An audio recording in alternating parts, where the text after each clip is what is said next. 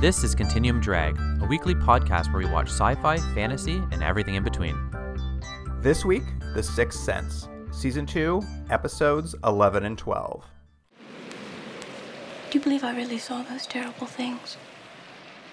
I believe it's possible. How can that be? We're not sure. A sixth sense that turns itself on sometimes. It's not as unusual as you think. You said that it could be a premonition. Yes. Of what, my death? Usually psychic visions are a distortion of reality. I mean, their true meaning is obscure. Or maybe just talking about it like this will help. Keep it from happening again. Maybe. Welcome to Continuum Drag, the podcast in the eye of the hurricane. I'm Luke, here with my co-host Jordan. What's real, Jordan? I'll tell you what's real. I was really bummed that the show went back to its original format. I warned you. It was going back. I know that's what this show is. I just think for anyone who listened to the last podcast, we had listened to 2 episodes that were sort of out of the ordinary, and it's just such a stronger show. It's a stronger show with Gary Collins just being like, "Hey, anyways, I don't have time to be in this show, so I'm just gonna watch it with you, and we'll talk about it after."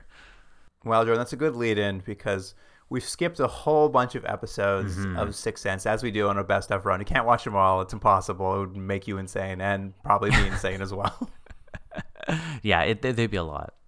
But because we've skipped so many, we've missed these episodes with some great titles. And I'm going to give you some episode titles, and you're going to tell me what you think the summary should be. So maybe they'll be good episodes once you think of a summary for them.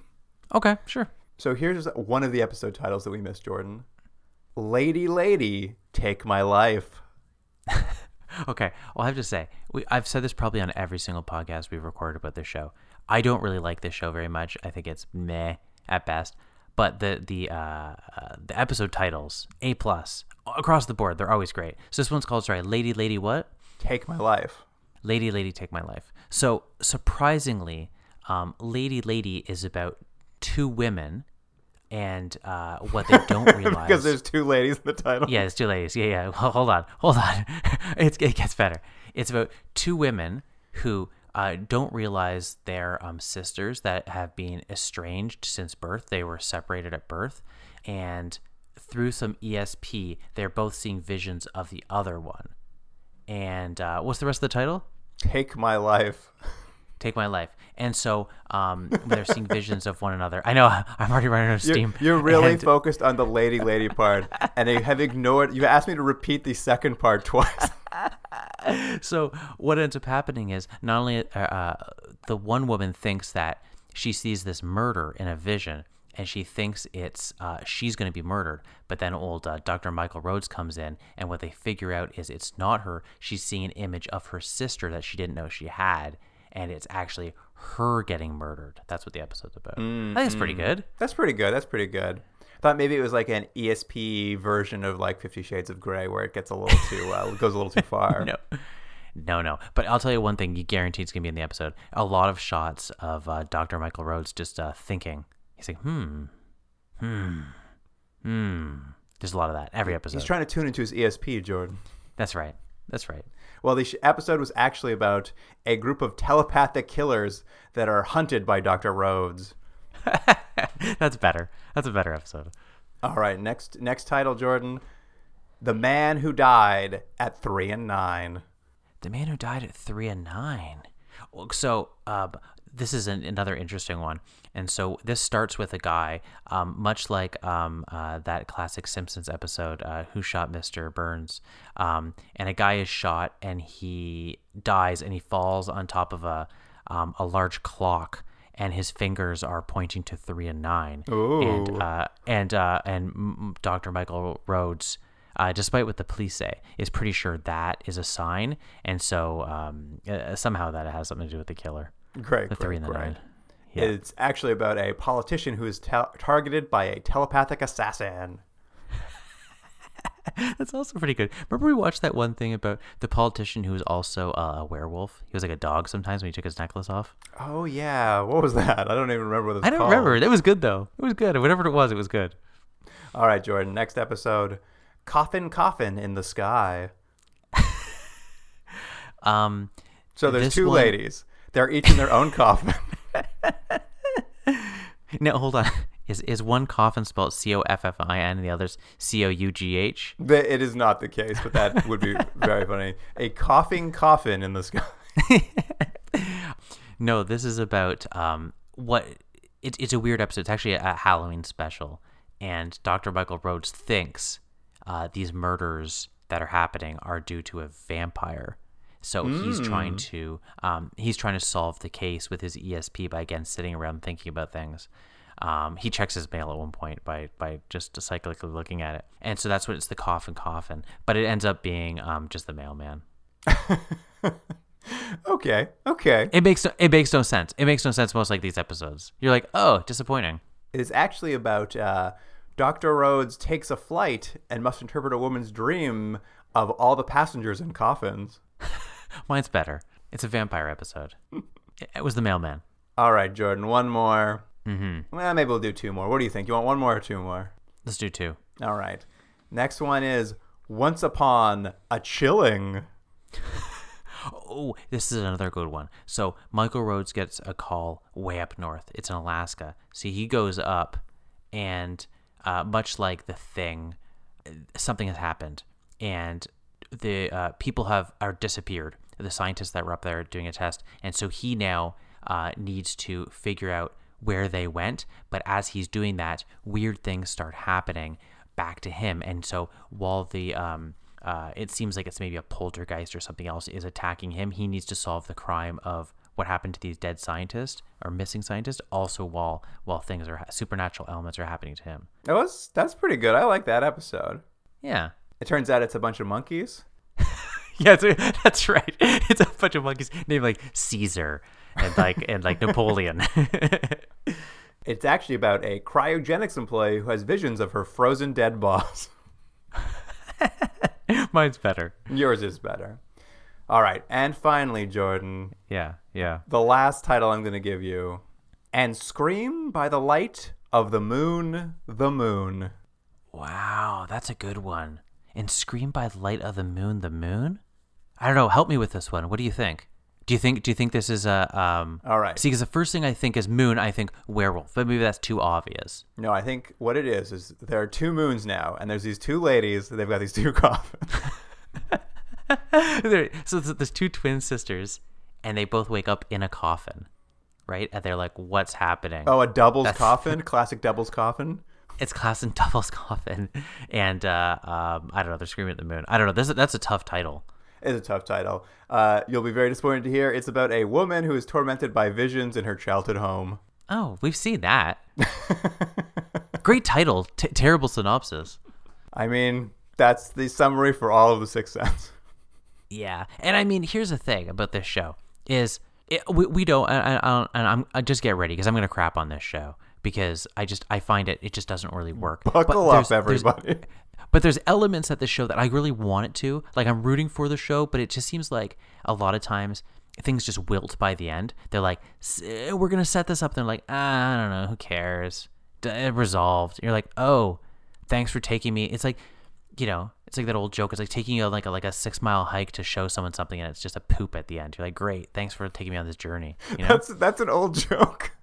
Yeah, that's right. It's an old joke. It may not be an old joke. It's a little wives' tale is what I'm saying. All right. Well, let's get into it. Here's the IMDb summary for Season 2, Episode 11, Gallows in the Wind. Yeah. A woman has visions of death during a hurricane. Yeah. This episode has the same vision 8 million times. And I'll tell you something that... this is only really for people who listen every week, and I don't know why you would. But when we did Swamp Thing not too long ago, there was an episode that was really dream-based. Do you remember that? Where the grandma was trying to tell the daughter and the grandson and Jordan, trying to solve this mystery? How could I forget that catchy tune? In the swamp, there's a hole in the hole, in the hole is my will. Exactly. Anyways, you're not going to agree with me. That was done better than this. I definitely am not going to agree with you. Yeah. Anyways, I'll tell you though, there's a couple things that are fun. What's her face? Carrie Evers, who plays Meg Foster in this. I recognize her right away as Evelyn from the Dolph Lundgren Masters of the Universe. I recognize her right away. And then Owen Preston in this is played by Richard Hatch, who's Apollo from Battlestar Galactica. Yeah, good eye, good eye. Yeah, I didn't catch that at all. Mm-hmm. And that's really all we need to say, so we can just wrap up this episode. Okay, great. Perfect. Well, it really cold opens on a tour group visiting a rocky ocean view. This is much like your old joke, Jordan, where this tour bus pulls up and they get out and it's just like an okay view of the ocean. They're like, well, we drove all the way here. I was like, it's a long way to come for this, I feel like. I thought the same thing, because it's like they would have had to also drive up the coast to see it. So it's not like this is a spectacular view. And I know it's probably like stock footage or whatever they're using. But he's like, anyways, was I right, guys? And they're like, yeah, the ocean. And he's like, yep, anyways, that's the tour. And I was just like, oh, okay. But the point is, you have two central couples here. You have a young woman, as I mentioned, this Carrie Evers, played by Meg Foster. And she's with this guy named Jack Preston. Is that right? I think that's who it is. Sure, yeah. There's like a couple, and there's an older couple, the Youngs, I think they're called. Yeah, exactly. I mean, it's hard to say. I said they're a younger couple, but she's quite young, and he seems to be about 55 years old.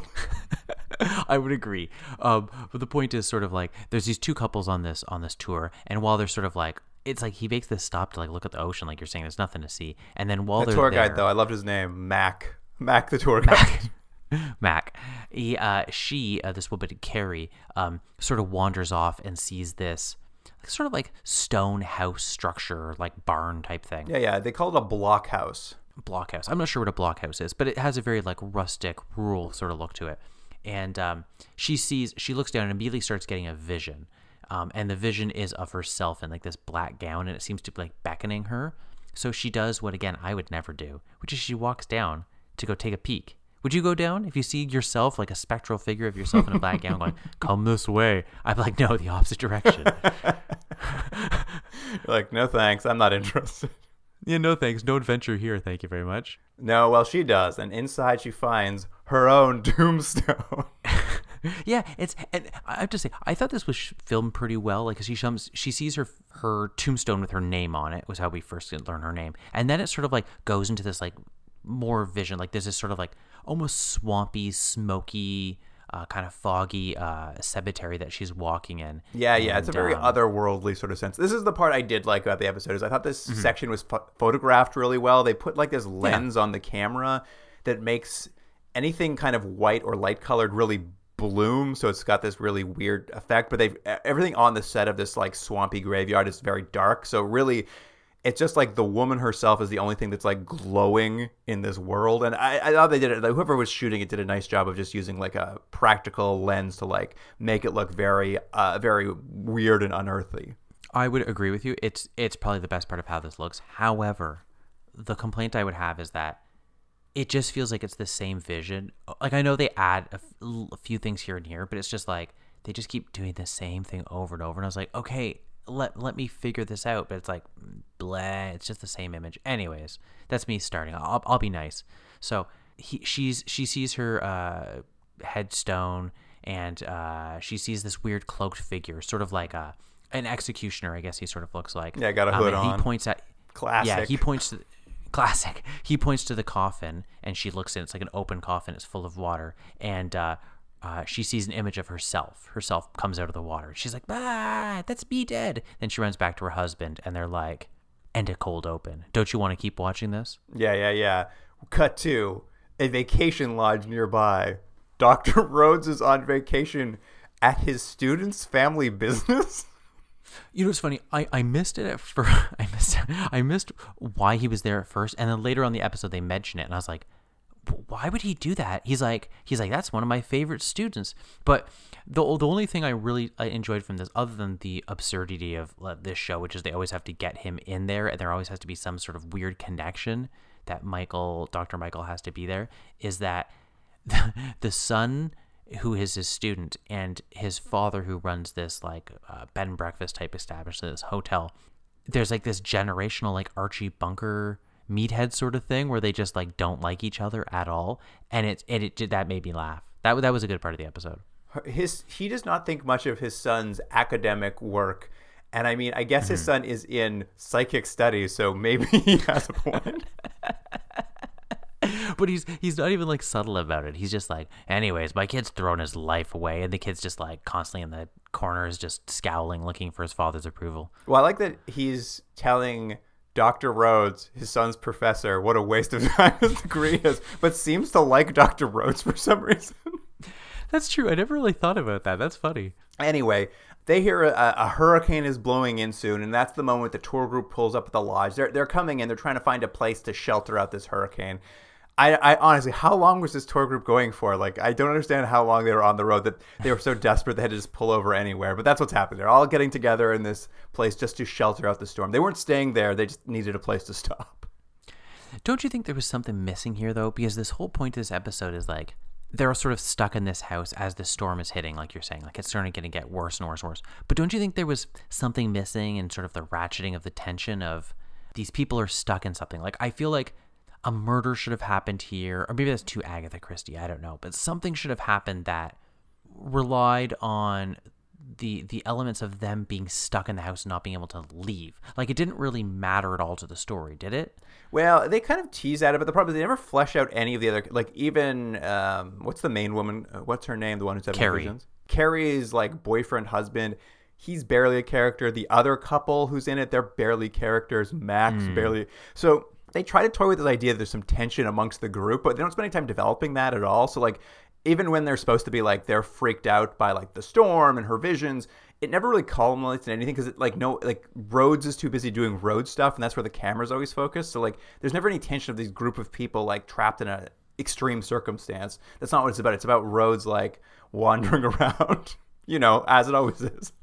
But I think that's a good point, because to what I had said earlier, I think it would have been a stronger show if he wasn't involved, if it was just a story of these people stuck in this house with one person having visions of potentially their death and them dealing with it as characters and learning about them. That's a more interesting episode than Michael Rhodes sitting around trying to solve some sort of mystery that's like bland at best. Well, and that's kind of it. It's like this woman's still spooked from her encounter with herself in the graveyard. Thank God she stopped randomly at this place, and the renowned ESP expert Dr. Rhodes is there, and like she obviously quickly has another vision. And the rules around Dr. Rhodes and the visions are always a little nebulous. This time he seems to be able to tag along with her on her visions into the spooky graveyard for some reason. I mean, I guess it doesn't matter. It's all nonsense anyway, but it changes from episode to episode. I think there's a little bit of like physical contact they show in this, because a few times they had the camera seems to linger on them holding hands, and I thought, oh, are they trying to tell me something like maybe untoward is going to happen? But listen, no, I think they were trying to show maybe they were just visually trying to show this connection between the two and how he could also see the visions. But that's what I thought. I was like, oh, maybe it's like a physical thing. If he's actually like holding her, he can somehow transfer those visions or something. Yeah, and in this time in the vision, it's mostly the same, but the watery grave they look into this time has Rhodes floating out of it, and the executioner in the vision now chops down a tree. So, and this is where you're saying it's just like you didn't need Rhodes to be there. Like, this woman could have handled all the like explaining her visions, but for whatever reason, she just is laying in bed sleeping the entire episode, and Rhodes comes down and is like, "You'll never guess what I saw upstairs." It's like, why are you here, Dr. Rhodes? Yeah. But the rest of everyone else is like boarding up the windows for the storm, and Rhodes is like walking around. They're like boarding up windows. Rhodes is like, "Hey, do you guys know anything about an executioner? Like, do any of you have executioners in your family? I saw one in a vision. I don't know who it relates to." And everyone's like, "No, I don't know what you're talking about." Yeah, and I think at this point she has another vision, and it's essentially the same thing, but at this time she thinks a tree breaks through the window, which sort of like breaks her out of her like reverie, but then it never actually broke through the window. Well, she has that vision a couple times, seeing the tree coming down, and she's freaked out by it. And Rhodes himself is just like, like I was gonna bring this up too, but like at some point he literally stands in the living room and stares at various items like the fireplace and like window shutters, trying to I guess get a vision off of them. Well, we said this before in a previous episode. I think it was the episode where he was on a ranch trying to solve the ghost horse sort of thing. And there was a lot of like, I understand what they're trying to do as a writer, showing that it's not an exact science. This is a parapsychological sort of nebulous thing where he's looking for clues and they're not clear because it's in this ESP world. But in a storytelling perspective and as a viewer, it's a little bit frustrating to just see someone wander around to be like, is this window important? No. Is this fireplace important? No. What about this fan? Needs dusting. Not important. Like, it's like he goes through these series of things, and I understand why, because he's looking for stuff and he's not getting the information he needs. But like, I don't care as a viewer. I don't just see that. Walk over to the door that's important and go, a murder happened here. That's all I want to see. Yeah, we don't need to see him looking for clues vaguely. Yeah, vague. Well, that's the thing. Looking for clues if they're interesting. But like, again, the problem with this, and I don't know, I've said this before, I don't know how you solve this. The problem is they don't have any interesting visual representation of him looking at clues. So it's just him, a close-up of his, I'll admit, attractive face, but that's it. And it's just him going, It's like, but that's not a TV show. At any rate, the vision she's been having of the executioner cutting down a tree do finally come true when the hurricane's blowing and a big tree smashes through the main window and freaks everyone out. And I think Rose is just like, at the last seconds, like, tree, hurricane, window. And he like dives and like saves someone from the tree. It's like, it's a weird hero moment. Doesn't really work. And anyway, Carrie, she's pretty freaked out by what's happening. And Rhodes is just like, hey, let me stare into your eyes one more time. We'll go back to the graveyard and see if we can find any more information. And this time when they go back to the graveyard, the executioner has set up the eponymous gallows in the wind and he's like, come, right. He like waves her over like he's going to hang her. And then they look down and now there's a whole bunch of graves open. And in each one of them, from the watery depths of the grave, each of the people in the house sort of rise up, which was good. I actually really liked the visual of like the people rising up in these watery graves. It's kind of like scary. And like there's one big notable exception though. The only person who doesn't rise out of a watery grave is the like student's dad who runs the Airbnb. And I'm just like, all right, Dr. Rhodes, you solved the mystery, but he can't put it together for like another 30 minutes. It's funny you said that because I thought the exact same thing because I was literally taking note. I'm like, well, there's that person, that person. And I'm like, how come they haven't shown the innkeeper? I'm like, well, I guess I know who the executioner is. I know. It was very annoying because you're just like, all right, well, we've all solved it now, Dr. Rhodes. Please get to it already. And, it takes forever for it to happen. But coming out of this new vision, Carrie's freaked out. She announces that everyone in the house is going to die. And the storm's getting worse. The house is shaking. And, like, everyone's just freaked out by the storm, by Carrie's premonition. They're all going to die. And at that moment, the eye of the storm arrives. So everything suddenly calms down. And the Airbnb owner, he's just like, listen, this place might collapse, but there's an old stone blockhouse. You might remember it from where she saw her tombstone. I think that's never going to get blown over. It's been there for hundreds of years. It should be fine. And, Carrie's like, I don't want to go. And everyone's like, nope, we're going. We're all leaving. So they head off to the stone blockhouse. And they head out. This is where the episode's supposed to escalate. They're like, uh-oh, they've gone to the place where they shouldn't go. Carrie's insisting they shouldn't, but they've ended up there, basically. Mm-hmm. And I think everyone's freaked out. Is this at the point where like she sees another vision and they vote if they should stay or go? Oh yeah, I forgot about that. They do kind of have a vote after a vision, but like the vote doesn't go anywhere. Like they kind of have a vote and then the house shakes and they all just run out. You're right, because that's what I wanted to ask you, because they have a vote and they're like, well, we're gonna stay or we're gonna go, and then I think like half of them are like, well, we're gonna stay, we're gonna go, and then like lightning strikes, like let's just all go, and I was like, why is this in the episode? They've all just gone. Yeah, it was a weird moment where I was like, oh, is there going to be tension finally in this group over this vote? But it's over so fast and like everyone just leaves. And even like Carrie doesn't want to go and Rhodes is like, it's fine, I'll be with you. Let's go. I'm like, wait, what? The important thing is they get there. She shares another vision with Michael, as you said. He can now tag along these visions. Yeah. And she sees all the characters that we've met in this episode. We don't even know their names or anything about them really, but they're all there at the gallows. She goes up in her black gown and pulls the mask off of the executioner. Big surprise. It's the innkeeper guy. Yeah. And then so she sort of wakes up in real life and she's like, it's you. You're the problem. You're going to like kill us all. And I was like, is that what the vision meant? I guess that makes sense. Like, I understood it to be the case of like someone here is causing the problem. But in that vision too, Rhodes sees like, this time it leaves the cemetery and he sees like the interior of the blockhouse, that you could see like them trying to figure out how to like connect things and not really, because they're like, they show like a boarded up window in the blockhouse and then like the shadow of the gallows on it, and then it disappears and there's like bars like a prison on the windows. And I'm just like, what does this mean? And it's mostly just there because they didn't know how to like put the metaphor into the graveyard. So when they come out of the vision, Rhodes is just like, hey, you know what? I have a question. Was this blockhouse an old prison? Everyone's like, we don't know. It's hundreds of years old. So he just pulls the boards off one of the windows and there's like prison bars. And he's like, well, see, that proves that her visions are true. We're all going to die if we stay in this blockhouse. Yeah, you're right. This part was like, it felt like they had to like wrap things up really quickly. And you're like, but does any of this work? And you're like, I guess so, kind of. I guess my issue was a little sloppy. It's a little sloppy, and I also has any of the visions ever worked this way before in the past? Usually, it's like you're seeing reverberations of a murder or a crime that's happened in the past, and you're seeing bits of them and then piecing together what's happened, or someone is trying to tell you something by astroplaning or something. This seemed weird because it was like, oh, the visions you're seeing are a metaphor. Figure it out. I'm like, what? Why would it be like that? Well, I don't know if they were a metaphor. Like, it felt like all the stuff in the graveyard was just like pointing to there's an executioner's going to kill them, in this case with a bad decision, and that was the innkeeper.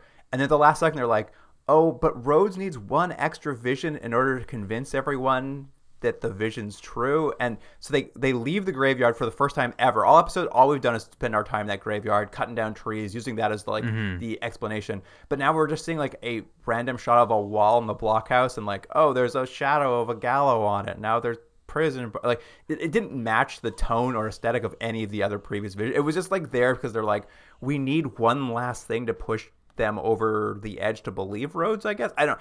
Like I said, it's a bit sloppy, but it does come to my favorite part of the episode. It's like everyone now believes, they're like, oh my God, she's right. This place is going to collapse. How did he know it was a prison? And everyone just like runs out of the blockhouse.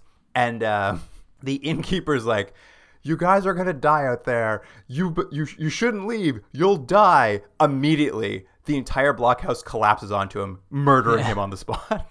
And no one seems upset. No one seems upset, especially his son. And they just because they just cut to them all, and they're just like, anyways, that was some unpleasantness. I guess he was the executioner because he was going to cause us all to die. Anyways, ironic he died.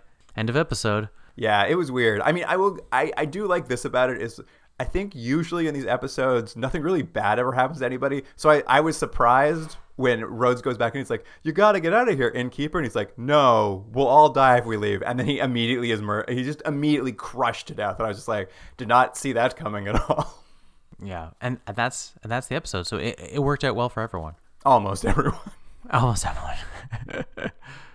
All right. Well, we'll move on, Jordan, to the IMDb summary for season 2, episode 12, The Eyes That Wouldn't Die. It's not just my eyes. And it's not just being afraid. It just seems to be everything.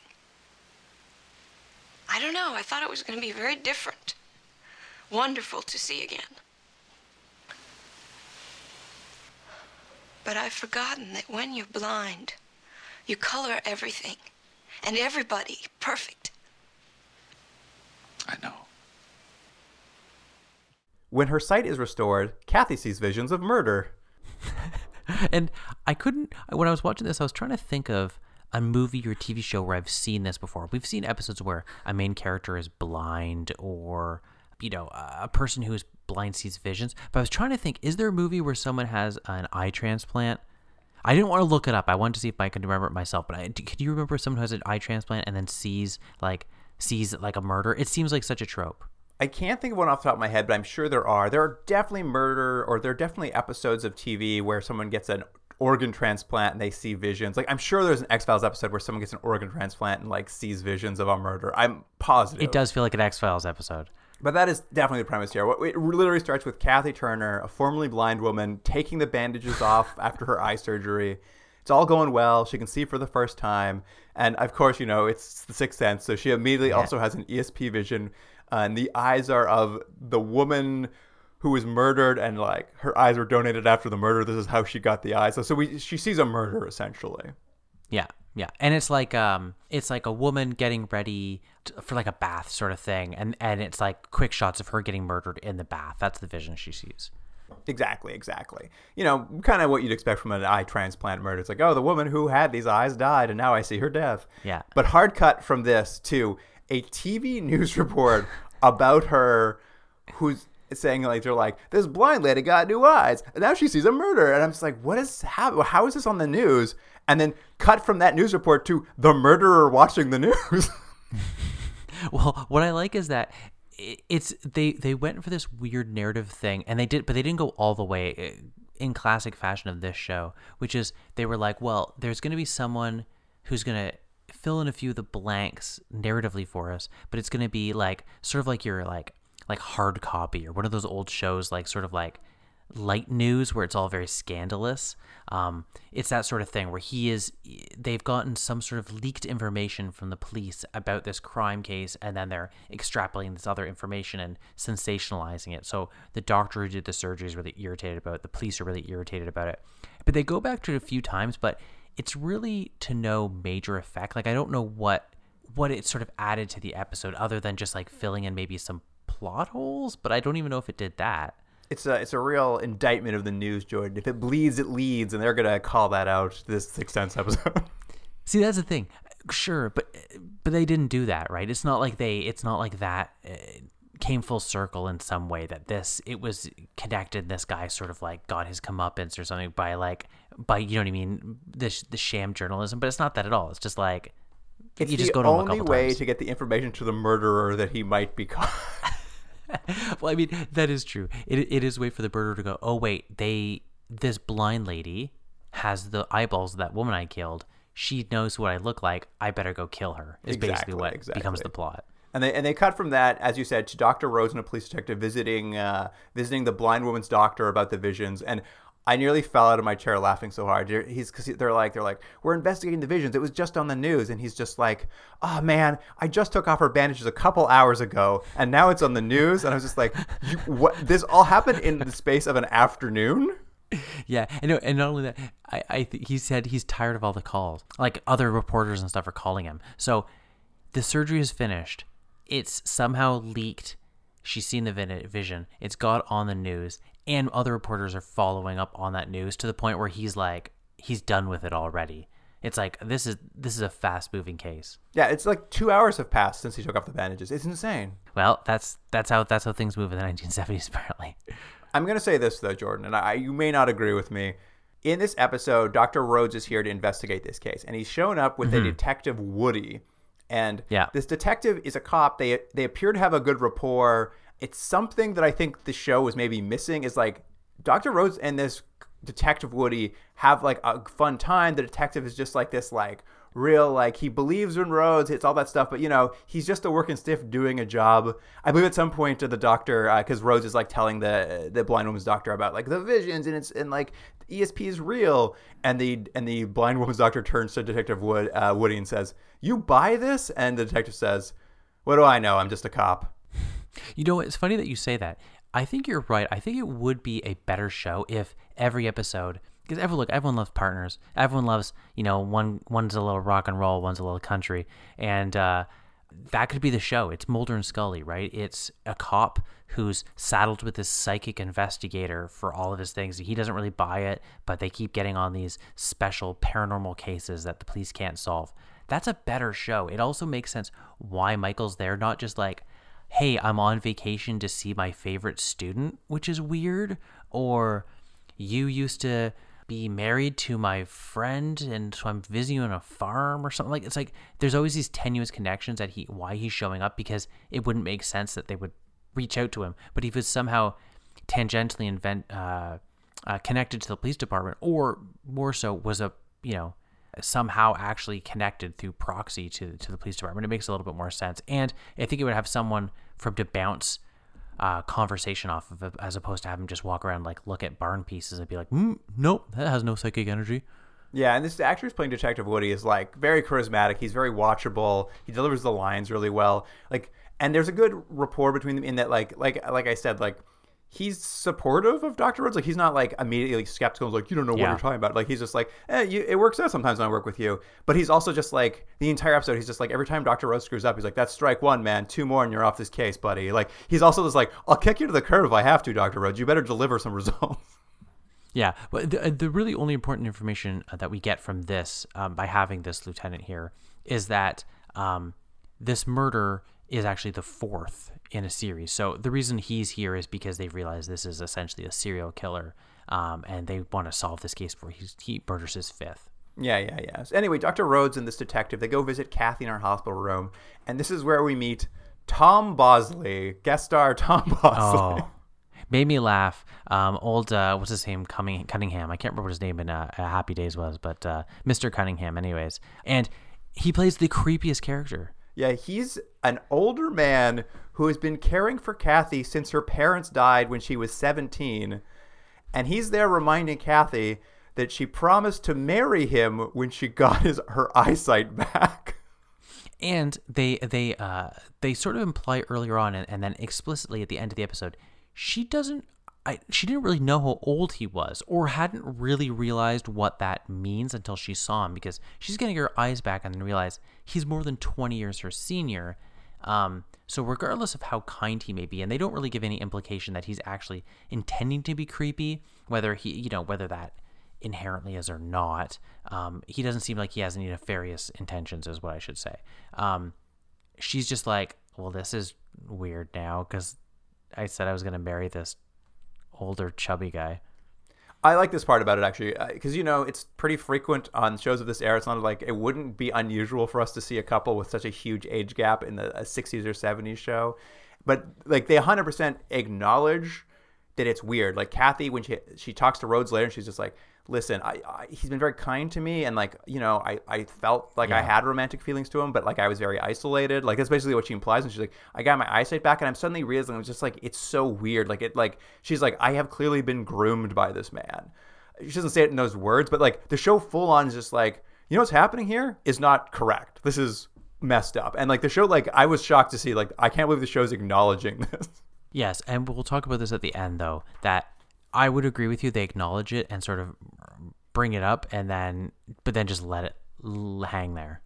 Yeah, they don't really. There's no real conclusive evidence about it. It does feel like maybe they don't for sure one way or the other like end that relationship. Though it does imply that maybe it doesn't go forward. But it definitely was interesting. I hadn't expected the show to like indulge in that kind of like social commentary though. So, anyways, we see Michael goes to see her. He talks to her a bit. He sees, as soon as he sees her, he gets like visions, and it's of her like laying in bed, right? Yeah, I mean, he's not really sure. Like, here's the thing: is he's there, and he knows he knows she had this vision, and he wants to find out who the killer is, and he's like, with all this press coverage, it's probably going to drag the killer back out. He's going to be attracted to coming to Kathy, and he's like, if Kathy will just submit to like having another psychic vision with him, he can like pop in there, help her see his face perhaps, and go forward from that. But Kathy's just not that interested. She's like, I don't really want to experience that again. And like her doctor's just like, she can't be under that kind of stress. She'll go blind again if that happens. Like those eyes are new, and that kind of like stress could cause problems medically for her. And there's a real pushback on Dr. Rhodes to like he wants this, but no one else does. I like this, and they keep going to the doctor, and the other doctor, not Dr. Michael Rhodes, the eye doctor. They keep going to him, and he's my favorite character because he just pushes back so hard. And at one point, like there's several scenes of Dr. Michael coming and trying to convince him of stuff, and he just, as you said, he's just like, all I care about is the patient. You guys just keep pushing this stuff. And this is like the scene where I think Michael comes to see her and is like, we should do something. She's in danger. I think something's going to happen to her. And the doctor's like, prove it to me.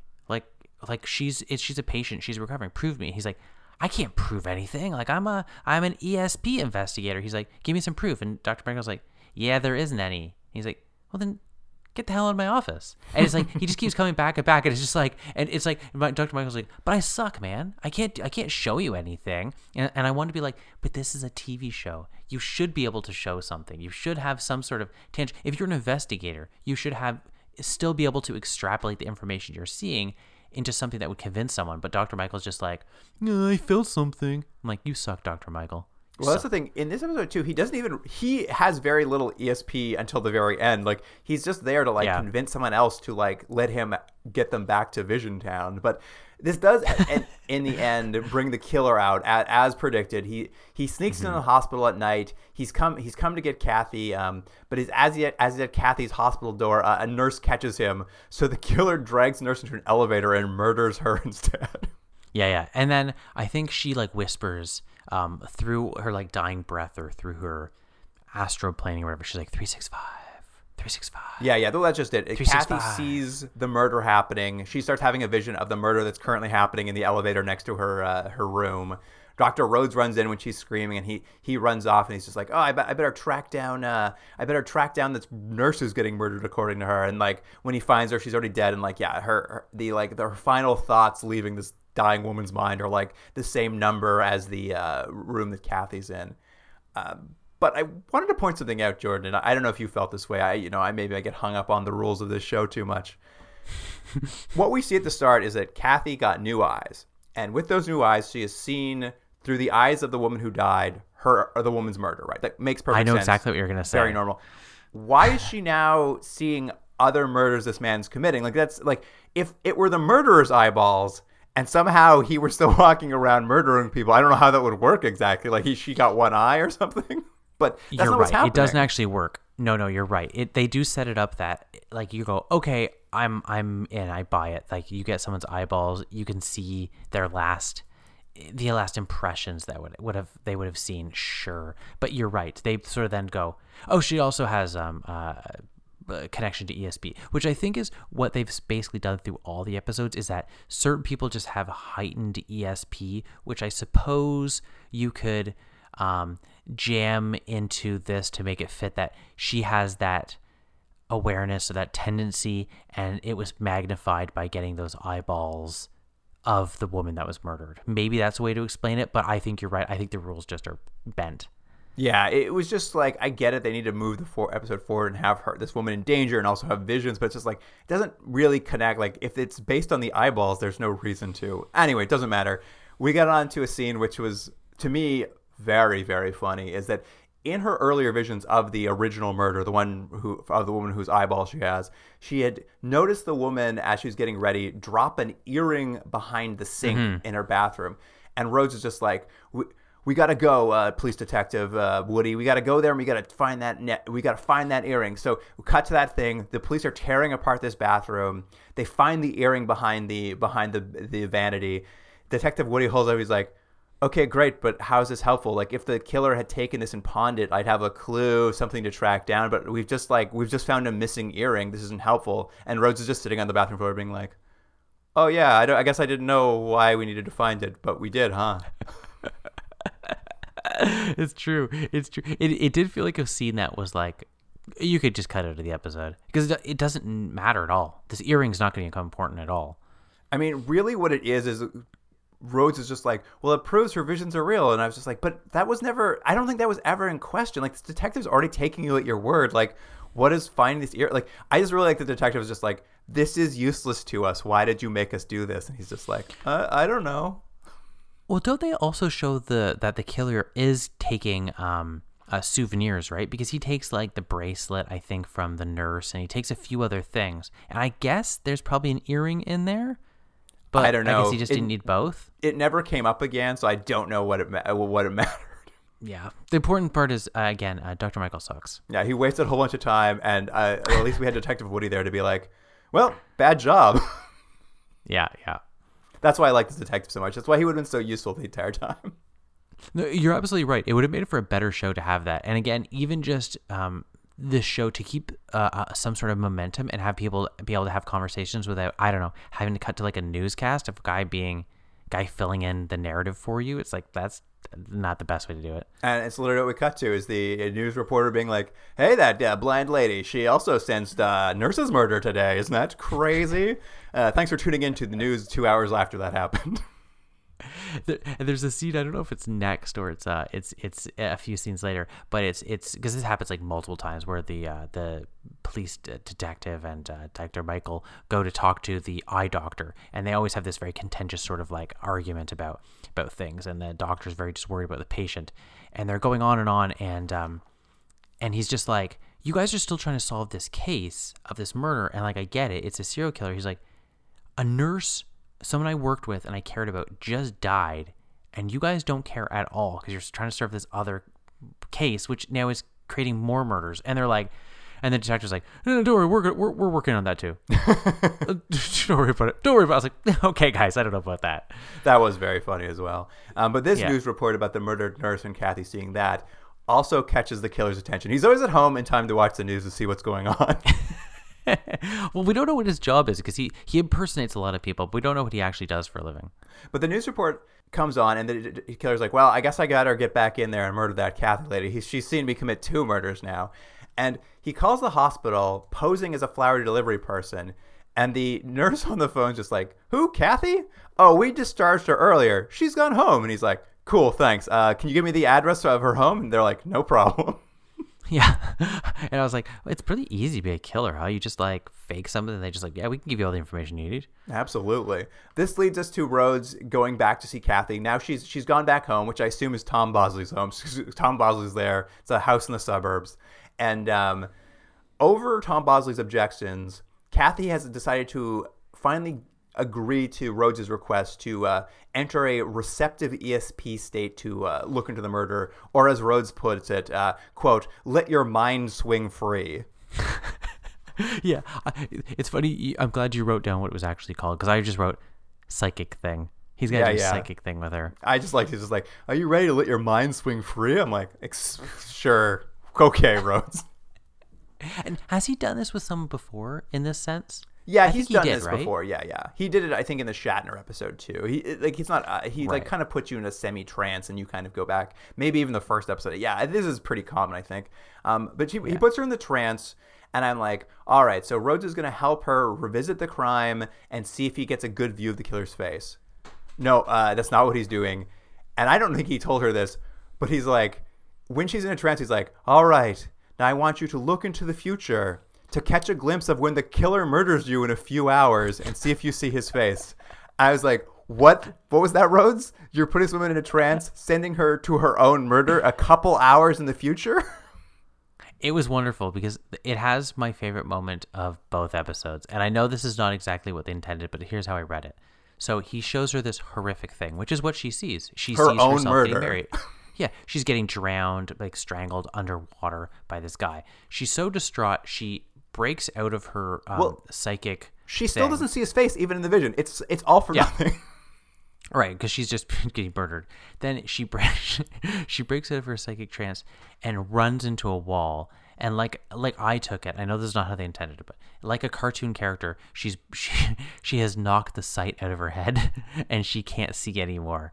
And it was exactly what the doctor warned, which was, if you do all this stuff, like this surgery is not going to take, and it absolutely doesn't, and she's blind again. Yeah, that's basically it. Rhodes forces her into another vision. He did not say anything about showing her her own murder that he knows is going to happen to her in a couple hours, forces her to see that.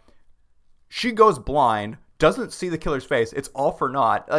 I'm just like, is this episode about how Rhodes' methods are bad? Because it ends up not being. They're like, when they see that eye doctor, they're like, well, it's nothing physical, so technically the eyes work. It's just a mental issue. So it's just like, they're already waving away how it's not Rhodes' fault. But I'll make one correction. He doesn't say it's a mental issue, though. You know what he actually says? He's like, it's not physical. He says, she's just being hysterical. That's true. He doesn't mention hysterics, doesn't he? And it made me laugh. I was like, okay, doctor. Anyway, I mean, what could have been a good episode would have been Rhodes blinding a woman because of his own one-sided view of ESP, but it's not what this is about. At any rate, Kathy's returned to the hospital because she's blind again. There's a quick scene where they're taking her back to the hospital, and Tom Bosley is so stoked that she's blind again because now she needs him. So the relationship's back on. Yeah, is exactly right. And Rhodes goes to see Kathy, and Kathy's just immediately forgives him. She's like, not your fault. Don't worry about it, Rhodes. You can do no wrong. And Rhodes goes to, there's this whole thing, it's all stuff. Rhodes goes to see her eye doctor again. Also a nice scene where the eye doctor's like, I'm throwing you to the hospital. You have to leave. Get in your convertible and go. You're not welcome here. Yeah, and I actually found this was about where I think the episode could have started to be interesting if they had sort of just given us in a scene or two all this sort of back history, and now here we are, because this is about where things start getting interesting, because Michael's been thrown out of the hospital. The woman is blind again. She sort of is, for lack of a better term, a little bit helpless. The murderer is coming to get her, clearly, and she doesn't seem to have the abilities to ward him off. And I thought, okay, there's something kind of interesting here. And I actually checked the time on this, and there was 9 minutes left in the episode. Before this episode started, Jordan, you said you watched a movie about a blind woman being menaced by people. Is that what you wanted? You just wanted that movie to be this episode?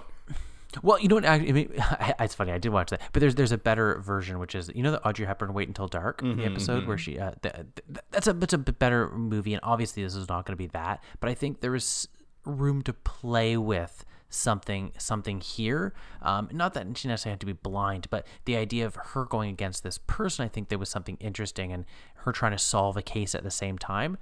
I just for whatever reason, it's just every time Dr. Michael's involved, I'm just like, get him out of the show. He just doesn't help. But you're right. She's back at the hospital. The killer returns to finally kill Kathy. Except that the last time we saw the killer, he was told that she had been discharged and got her home address. So how does he know to come back? I just was like, we're missing scenes where I guess he went to the home.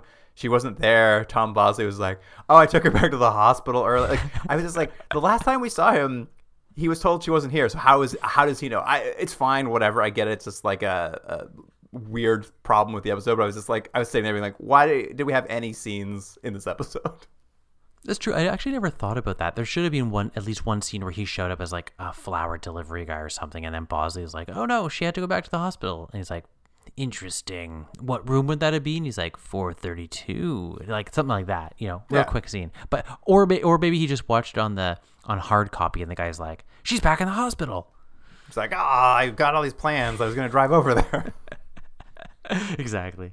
Anyway, he dresses up as an orderly. He goes down to the aquatic rehabilitation room and like starts running a bath because he's planning to. He's like, well, set up the bath I'll drown her in later. I was just like, this is such a complicated plan already, but okay, sure. You're running a bath.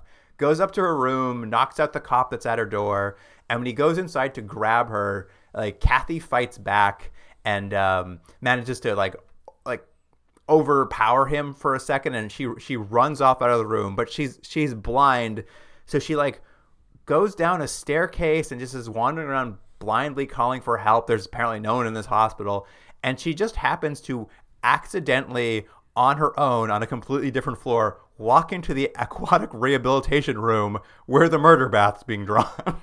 Yeah, it was unfortunate for her that it's right at the bottom of the stairs. It's so because we see her going through hallways, and she like could pick any door, and she picks that one. I think they try to be like, oh, she hears water running, so that's the one she goes to. I'm like, she literally saw herself being drowned. She would never walk into that room. Anyway, she goes in there.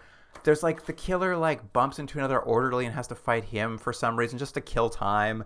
And then like the killer gets in there. He's like, oh, I'm glad you came to my murder room on your own. How convenient for me. And he starts to drown her. Yeah. And while this has been going on, Rhodes has been driving home in his convertible, and he starts having like his own ESP flashes of like her being menaced by the killer. So he like turns around, drives back to the hospital, runs up to her hospital room. She's not there. He picks up her sunglasses, immediately has a vision of bubbling water, and then turns to the eye doctor and says, is there any bubbling water in this hospital? He's just like, I don't know, down in the hot tubs in the aquatic therapy room. He's like, great, I'll be right back.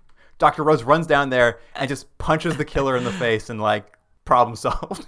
I know. It's the most anticlimactic thing ever. He's just like, where's water? Downstairs? Right down. Punch the guy. He's like, all right.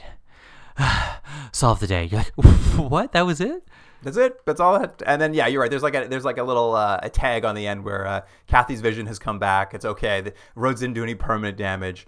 And she's like, well, I'm going off on my own solo vacation. And Tom Bosley's like, I support this. Good for you. And I'm like, I guess yeah. I don't know what this means. Implying that maybe they've had a conversation where she's like, listen, Bosley, you're a nice guy, but you're a little old for me, you know? Yeah. Although I did like my favorite tag at the end, though. The real thing I wanted to see is Detective Woody and Dr. Rhodes are walking away like cops at the end of the episode, and they're like, "Hey, you want to go fishing?" And he's like, "I would. Let's go fishing." I was like, "Well, let's see these two go fishing now." And that's it. That's how they end the series. Yeah, I mean, who knows? I'm sure there was no specific order. These was just a run, and it was just like the end of a random episode. It was too bad. Like in some ways, it was too bad because I'm like, maybe there's more episodes of Detective Woody because I'm like, it's a better show when he's there, but he's not used enough to make it work. It was the one thing I'm just like, this Detective Woody, he's really working for me. But yeah, weird ending to the show. Maybe when someone grabs his IP, Netflix will want to remake this show, and they'll add him in as a major character. No, perfect. Fingers crossed, Jordan. No one's gonna make this show again. Well, I don't know, Jordan. Any final notes before we get into ratings?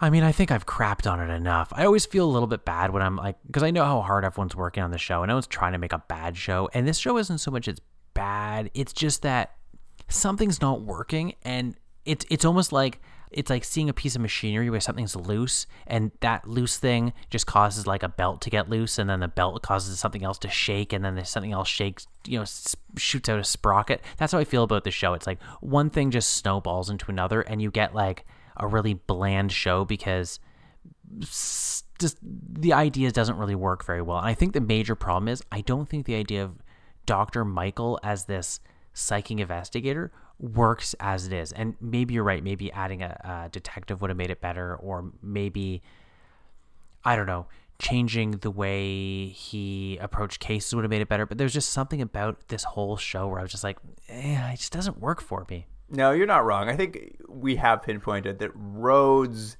is the key to the problem. For whatever reason, he's not working. He's not working in his current form, and it really holds the episodes back. It makes the episodes worse every time. Yeah, it really does. And that's a pretty good segue to season 2, episode 11, Gallows in the Wind. How'd you feel about this one? I liked the setting. I liked the idea of them being in a hurricane. I thought that was like a cool concept. Trapped in a hurricane, psychics, you're all going to die. Like that stuff's all good. I know the visions, I understand you were bored of them.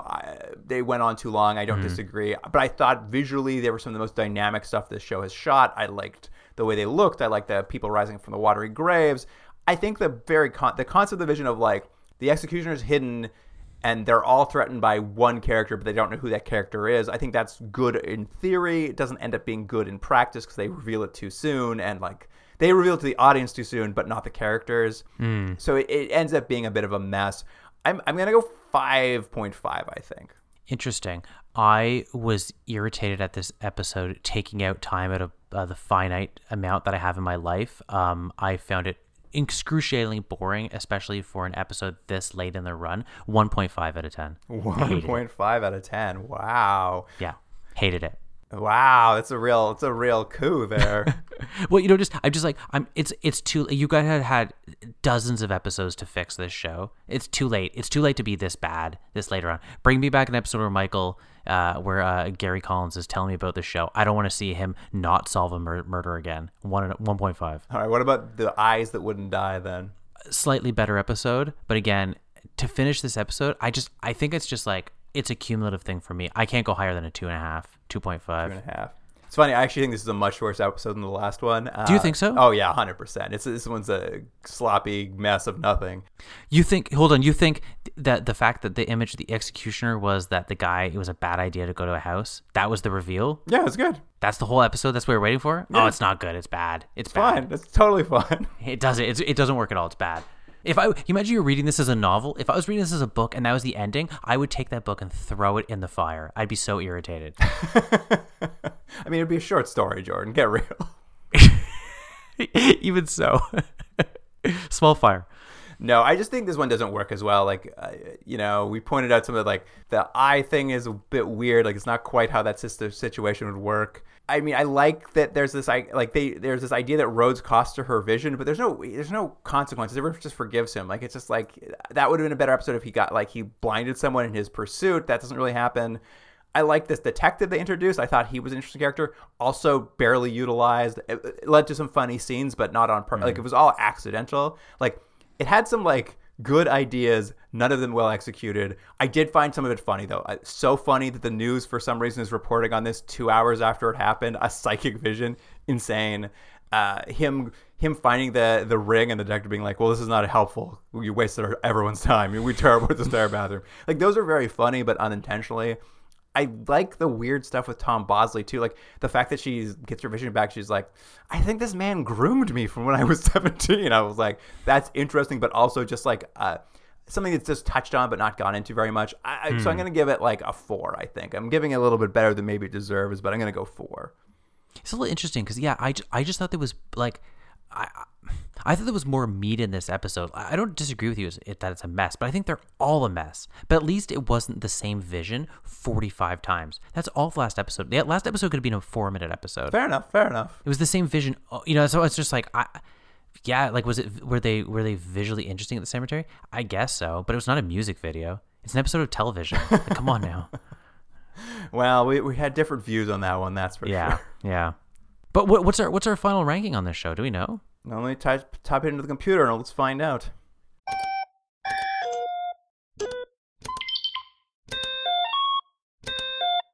All right, Jordan. The final series average for The Sixth Sense. Do you want to guess? Oh, I think it's probably about like I'm going to say 5.49. No, not too far off, really. 5.03. It's almost a perfect 5. Almost a perfect 5 out of 10. Now, how do you feel about that? Do you think that's what this show is? Like, we always, say at the end, would you recommend this to someone? Do you think this is a straight out the middle 5 out of 10 show? In some ways, yes. I think this is a perfect 5 of a show.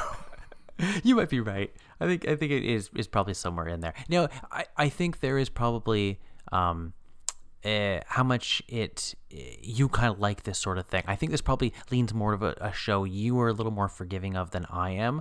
I just am like, give me something interesting, a mystery. And I feel like the mystery is like second. It's not as important to the viewers as like explaining that like ESP is a thing. I'm like, okay, great. Let's just do it. I'm already tuning in. You don't need to explain it to me any more times.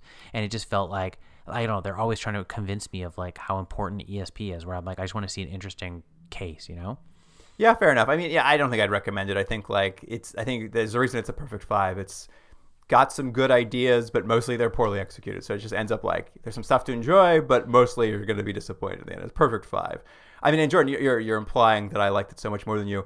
We have a 0.2 difference between us and our rating.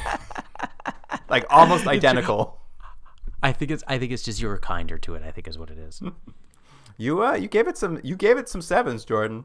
You loved it. I know the last 2 episodes I liked. The ones without Michael I liked. I gave the show 1 7 during the entire run. You gave 2 7s and a 7.5. Hey, there you go. Really, just these last 2 episodes are what drove it down for you.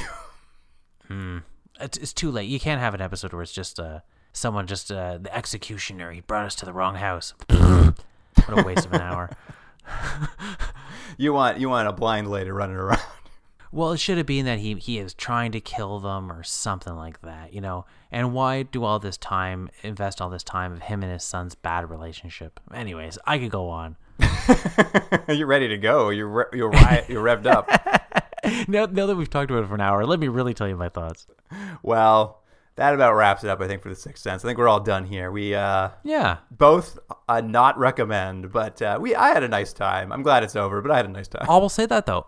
No, but I'm glad we watched it though. It's an interesting timestamp of this time period. Not only the style of storytelling, but the tone of the show and the themes and topics of the show. Like we've said it before, like this idea of like paranormal investigation or ESP or these sort of psychic phenomenons. These seem to be in the zeitgeist at this time and in these TV shows, because there's been quite a few that we've seen. Yeah, it's true. And you know what, listener? The good times don't have to end. That's true. You can force us back to more Sixth Sense with bonus episodes for charity. With these best of runs, we're missing a whole bunch of episodes like the ones we talked about earlier. You can make us watch the one where the politician's targeted by a psychic assassin. It'll be boring, I guarantee. Or there's some episodes of or some shows we watch where we take the escape pod, so we skip up before it's over because the rating falls too low. But maybe somewhere in that mix there's an episode you love or an episode you're curious about, but you don't want to watch it, and you're like, hey, go back and watch this and just report back, please. You can get that done by Continuum Drag with a bonus episode by donating to a list of charities on our website, all picked by past guests. You donate to one of those charities. Let us know, send us the receipt, and we'll go back and watch an episode of your choosing from something we've skipped out on. Get all the details. continuumdrag.podbean.com is the website. So you go there, you're going to read about, suggested minimums, how to get in contact with us. I got a list of the episodes we haven't watched on there. It's all on there, so check it on the website. Or you can always email us, continuumdrag@gmail.com, if you have any questions or want to follow up with us on any information about that or any of the shows we've ever watched. I don't know what information we can provide you, but you can try. You can try to email us, and I can try to answer. I have no answers, though. They're like, tell me more about sliders. You're like, no, I can't. Not unless you buy a bonus episode for charity. But that's about it. So you know what? Go to our Instagram, our Twitter, our Facebook. @Continuum Drag is the handle there. You'll see clips from these final 2 episodes of The Sixth Sense, psychic visions, hurricanes, that kind of stuff. People coming through watery graves. Oh, someone's definitely going to get crushed to death by a wall. Listener, thank you for joining us. And Jordan, I will see you next week. See you then.